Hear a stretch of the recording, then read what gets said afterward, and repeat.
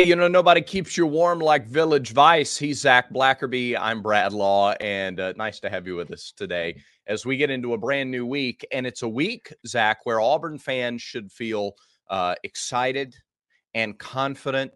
And as you look at what's happening across the state at Alabama, you should feel like this is an excellent time for Auburn to take advantage of the transition in Tuscaloosa. Yeah, for the first time in 2 decades, it kind of seems like Alabama is vulnerable and actually vulnerable. Not that narrative that pops up in the national college football media every 3 or 4 years, like, oh, this is the year where Alabama could fall off. No, like this actually is a window now where things don't look like they have for the last 20-something years, it feels like. Because you've got guys entering the portal, you've got guys decommitting, and it almost feels like, just from the outside looking in, that it's, I think being on Alabama's roster has lost a little bit of that luster, Brad. Yeah, and as I watch Alabama fill out its staff, I mean, look, this is our first show since they announced Kalen DeBoer as their new head coach. We had finished recording for the day, I guess Friday, and a few hours later, it was official. And then the names over the weekend started to leak out of who was going to join the staff, and it was predictable and expected. And you go, well, yeah, of course. Like every time Auburn makes a hire, we're probably going to come on and talk about the positives behind that hire. That's probably what we're going to do. They're probably going to talk about why those hires will succeed. I should have probably expected from national outlets, because there's plenty of Alabama media outlets, like, well, nothing's like Village Vice, but you know what I'm saying, in the same vein. Yeah. So it's predictable and understandable. You kind of expect it from them. I probably should have expected the national media outlets to just jump all in with positivity too, because that's kind of what they've done with Alabama for as long as I've been alive. But I have been a little surprised by it. I think there are major questions around this new staff and the expectations that things are just going to keep right on clipping along. They can't. It's not feasible. It's not reasonable to expect their program to continue to perform at the level it has been for the last decade and a half. Now, it's fine with me if their fan base expects that, but it's not reasonable that it's going to stay the same. Am I off base by saying that? I don't think so, unless you think they're going to hire the second best coach in the history of college football right after they got, the first one was there for a long time or retired. And I just can't imagine, like, the odds of that are pretty crazy, especially when you look at the things that made Nick Saban great are not the things that Kalen DeBoer has done at a high level up to this point. He's won a lot of football games. I think he's out-schemed a lot of people. I think he's really good at helping develop quarterbacks, and he's won at every level that he's been at. But Nick Saban he had won everywhere he'd been at the college level up to that point, but also just the relentless effort on the recruiting trail. And I just can't imagine Kalen DeBoer being able to recruit at the same level of Nick Saban. And I think Nick Saban kind of had a little bit of clout because he won a national championship at LSU, so he knew how to recruit the SEC. And that's nothing against Kalen DeBoer. He just, he got his chance at Washington and he made the most of it. That's nothing against him, but it is different. It is a different scenario, and I think they're going to have to win in a different way unless DeBoer just comes out and hires this incredible staff. But he's bringing a lot of these guys with him, that don't know the SEC. And I just remember over the last about 2 years ago, we were talking about Brian Harsin and this staff coming over, and they're not the same hire. They are not. I see a lot of Auburn people poking fun, saying, Liz, it's not the same hire. But we made excuses saying, like, oh, well, he'll bring in a staff that knows how to recruit. And you can't do that. You can't do that, especially when Kirby Smart is able to visit all of these high schools, and Hugh Freeze is willing to visit all of these high schools, and Brian Kelly is going everywhere. You can't do that. Your head coach has to be involved, and they have to know the landscape. And to me, I think that's going to be the biggest part of all of this for Alabama's head coach. I agree. And I understand that this is a small sample size that I'm about to give you, but it does sort of, it backs up your point. If you raise the concern that his recruiting period is a concern, then I'm going to give you this item of information to back that up. All right. The industry football team rankings from On3 for the 2024 recruiting class have Washington as the 41st ranked class in the country. Behind such football powerhouses as Kansas, Vanderbilt, Rutgers, Minnesota, Georgia Tech, Stanford, and 9 spots behind UCF. Their recruiting class was worse in 2024, according to the rankings, according to the metrics, than it was in 2023 after a wildly successful first season at Washington. Again, small sample size, but I hate this point that's forming, right? And everything you said is correct. But recruiting at Washington is going to be harder to get into the top 30 than it is at Alabama. I mean, he could be the head he could call somebody once a day and they'll finish in the top 15 in Alabama just because of what's been built. Granted, I'm not saying Alabama's going to have 41st ranked recruiting classes, but boy, what if they did, man? That'd be insane. But before he got to Washington, Zach, they got top 25 classes. Yeah. Washington's last 3 or 4 classes before he took over as the head coach were in the 20s. They were in the 30s last year, and now the 40s, according to this ranking. Now, 247 has them low 30s, but last year they were high 30s, and there's some variance between 30s and 40s, but that's about where they were. In other words, it's not like he came to Washington and dramatically improved their recruiting. You're right. He has built-in advantages being in Tuscaloosa than he had being in Seattle. But this narrative that, and I heard it from guys we work with and respect a great deal. Well, you know who else had to learn to recruit in the SEC? Urban Meyer. Urban Meyer had to learn to recruit in the SEC. And Nick Saban had to learn to recruit in the SEC when he went from Michigan State to LSU. Sure. Right. There's a list of 100 guys, though, that had to learn to recruit in the SEC and didn't. So if you want to bank it on the exception, if your expectation becomes based on the exception, again, fine with me if that's what their expectation is going to be going forward. Down here in reality, that just ain't how it works. If you had to predict right now, is Alabama in the SEC championship game in 2024? No. I think they are. I think they are. I think the talent's good enough, and I think he's going to be able to make it work. With all the guys leaving, you think they'll still have enough? Yeah, because they haven't lost like premier starters. They've lost some role players and some starters and some guys that they would certainly want to hold on to. But I mean, unless there's this mass exodus after spring when we see this second transfer window, which we might see that. I'm just not expecting that to happen. I think the roster is still a top 5 roster in college football. And I think regardless if it's Milroe or some other quarterback that they bring in, I think he's going to be effective in this offense. Yeah.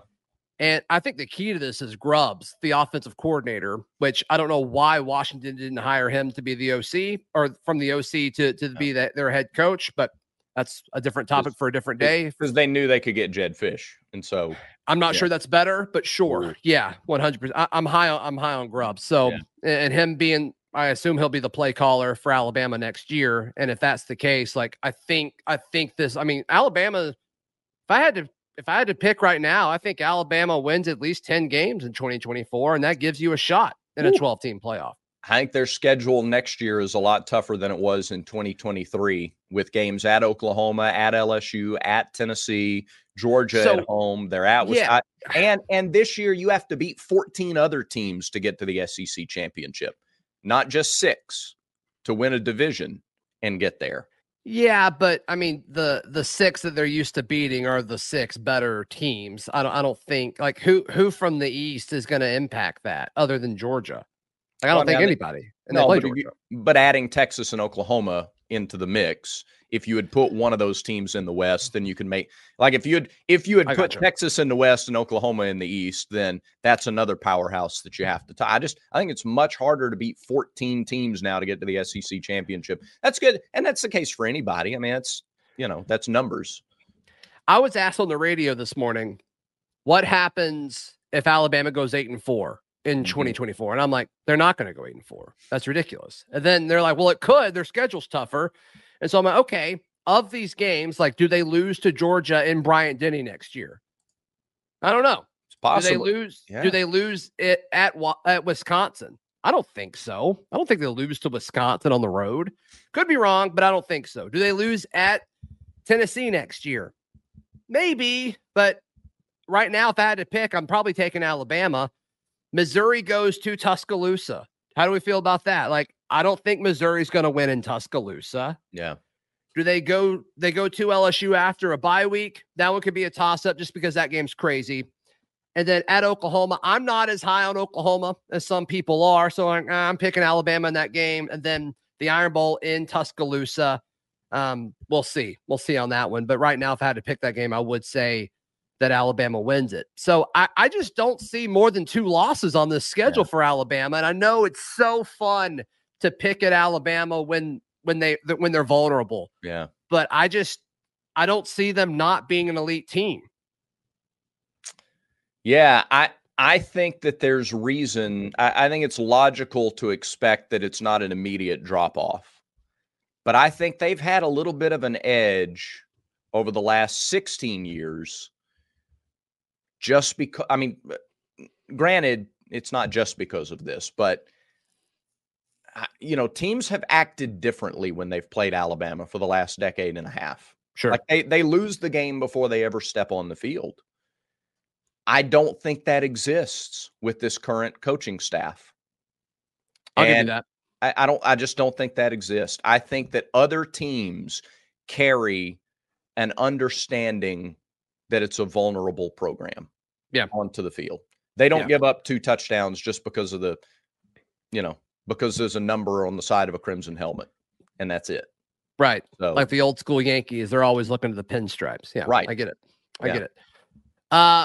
Brad, Auburn landed a defensive back in the portal that I think is a day 1 starter. Let's talk about him in just a moment. This is Village Vice. So no matter where you go, you will not find a better place to wager on all of your sports action than mybookie.ag. It does not exist, Brad. There's not a better place. No. There's not a better place. Doesn't matter if you want to go with spreads, player props, money lines, parlays. Doesn't matter what it is. Mybookie.ag has you covered. And right now, our listeners, if you use promo code next round, when you make that deposit, you get extra money to bet with. I don't know how my bookie is staying afloat with this incredible offer, but that's what they've told us to say. So check out our friends at mybookie.ag and use promo code next round. Jaron Thompson, the former Texas safety, and this is an experienced guy. This is a high-level defensive back that played well against Alabama this season for Texas. He's transferring and now a part of the Auburn Tigers defense. And this is a guy that's coming in at a position group where Auburn is a little thin. I think the talent is certainly there, but it's just a lot of inexperienced talent. Well, Jaron Thompson comes in and he offers a ridiculous amount of experience, not only at safety, but also as a guy who can play in the box, as well as a guy who played a lot of slot corner this past season. Listed at 6 feet 191, so decent size there for the secondary. 4 seasons at Texas, 105 tackles, 5 interceptions. Let's see. Last year, 38 tackles, 3 interceptions, a career high. And one of those was a pick six. In their most recent game, he had 3 tackles in the Sugar Bowl against Washington. And 4 tackles and an interception against Alabama, as you mentioned earlier this year. So, Yeah. Again, it's another depth piece. You bring in the number 1 JUCO safety in the class. Keontae Scott is back. Donovan Kaufman is back. Jaron Thompson is in the mix. You got some young guys in there as well. I think this becomes, not just because of this addition, but I think all of a sudden you start to look at the totality of your room and really like the depth and the talent that you have there. I think so. And we talked about this a little bit, with Percy Lewis being the offensive tackle that comes in. Yeah. He's good because it's an upgrade at left tackle, but then it allows you to slot guys over a little bit. So Dylan Wade now can scoot in. He's an upgrade at guard. I think you can say a similar thing with this, where I think Jaron Thompson is an upgrade at safety, but then also that makes your backup safety significantly better. And you can play 3 or 4 of these safeties all of a sudden. And you also can play him at nickel, which was a little thin too, depending on what they do with Keontae Scott. And everything kind of falls in line a little bit better. And I just feel so much better about this room now. It's amazing what this one piece did. And I do think there's more pieces coming for this defensive back room, specifically at corner. We'll hold our breath and see what happens with that over the next few days. But yeah, this defensive back room, it was a strength a year ago. And despite losing 3 guys to the NFL, maybe 4, we'll see what Zion Puckett does, but losing DJ James to Nehemiah Pritchett and Jalen Simpson, all of a sudden you've reloaded. Mm-hmm. And this, Jaron Thompson is a stopgap, because now when you look behind him, you'll see a Sylvester Smith and a Tyler Scott and a Colton Hood and a Kayan Lee. And it's like, wow, this is what depth actually looks like and solid recruiting looks like a few years after you flip all of these key guys. So I think it's big. And we're starting to see the wheels in motion as far as what Hugh Freeze and the staff have been trying to do now with now that they've had 2 signing days. And as we've been talking about, there's been this change in offensive philosophy throughout. You've got to have depth and versatility in your secondary. If you're going to play teams that don't substitute a whole bunch, you got to have guys who are able to do different things, and you need bodies if you're playing teams that go up tempo, and you just have guys who are able to do more, who have a wider skill set than they might have 20 years ago. And that's why you love to see the build, particularly in the secondary. That's right.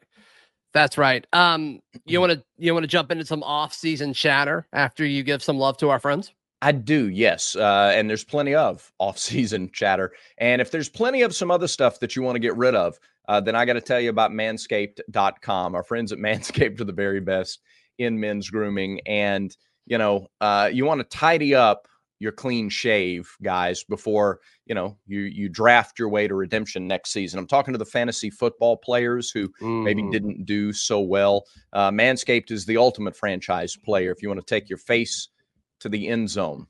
And who doesn't want to take your face to the end zone? Do it with the new Beard Hedger Pro Kit. All right, this package makes it a lot easier than ever to craft your signature look. It is a premium beard sculpting machine. It's got the Beard Hedger cordless trimmer, 1 guard, 20 different lengths, and it's waterproof. So no more drawers full of 20 different guards. Shower, shave as much as your heart desires. To check out that and all of the fantastic products at Manscaped, go to manscaped.com. Use the promo code VICE to get 20% off and free shipping. We're hearing from many of you. Every day, somebody new tells us, we tried Manscaped. We love it. We will never go back. Use that promo code VICE for 20% off and free shipping. Brad, now that the offseason seems like the first 2 waves are done. You had the early portal window, and now classes are back. You're seeing Auburn football drop, little snippets of Hugh Freeze talking to his team, welcoming everybody back, talking about how 2024 could be a special year. It's not done. And I think we're going to see kind of some last minute guys join this team, because you've got until tomorrow, I believe Wednesday, to enroll in classes. So you could go through spring at Auburn. And I imagine it's similar everywhere. So we'll see kind of some last minute additions, but it's almost done. Yeah. How would you grade how Auburn performed with everything. And we've got a few more additions that I believe are coming, as well as some coordinator hires that are probably pretty close to being announced, Brad. So, I mean, up to this point, with everything that we're able to talk about as we record this Tuesday morning, how would you grade this? Yeah, I think very well, and I think people would predict that I would think that Auburn did very well in the off season. To go back to one of the opening points of the show, but I think part of the reason is what we just talked about: offensive line. You've added a couple of pieces there that can either slide in and start right away, or at like worst case scenario, they add depth at one of the 2 or 3 most critical positions on your team. Agreed. You've done the same thing in the secondary. In the portal window, you added a wide receiver or two that could, maybe those guys start, maybe they're significant, maybe they're depth pieces as you bring these young guys in. I think there's still some question marks out there, truthfully, here in the offseason. We've still got to see where the coordinators land and how the staff shakes out. But, there are other schools elsewhere that are still waiting to see where their staffs shake out. So I don't think you're behind in that regard. So defensive line, still want to see if anything is added there. That's another critical piece. Quarterback, offensive line, defensive line. You got to have it there if you want to be, if you want to beat those 14 other teams for a spot in the SEC championship game. That's where you got to be really strong. And so I still think maybe you have a question there on the defensive line, but yeah, at other spots, I think Auburn is in really good shape. Brian Battie saying he's going to come back, so your running back room stays intact.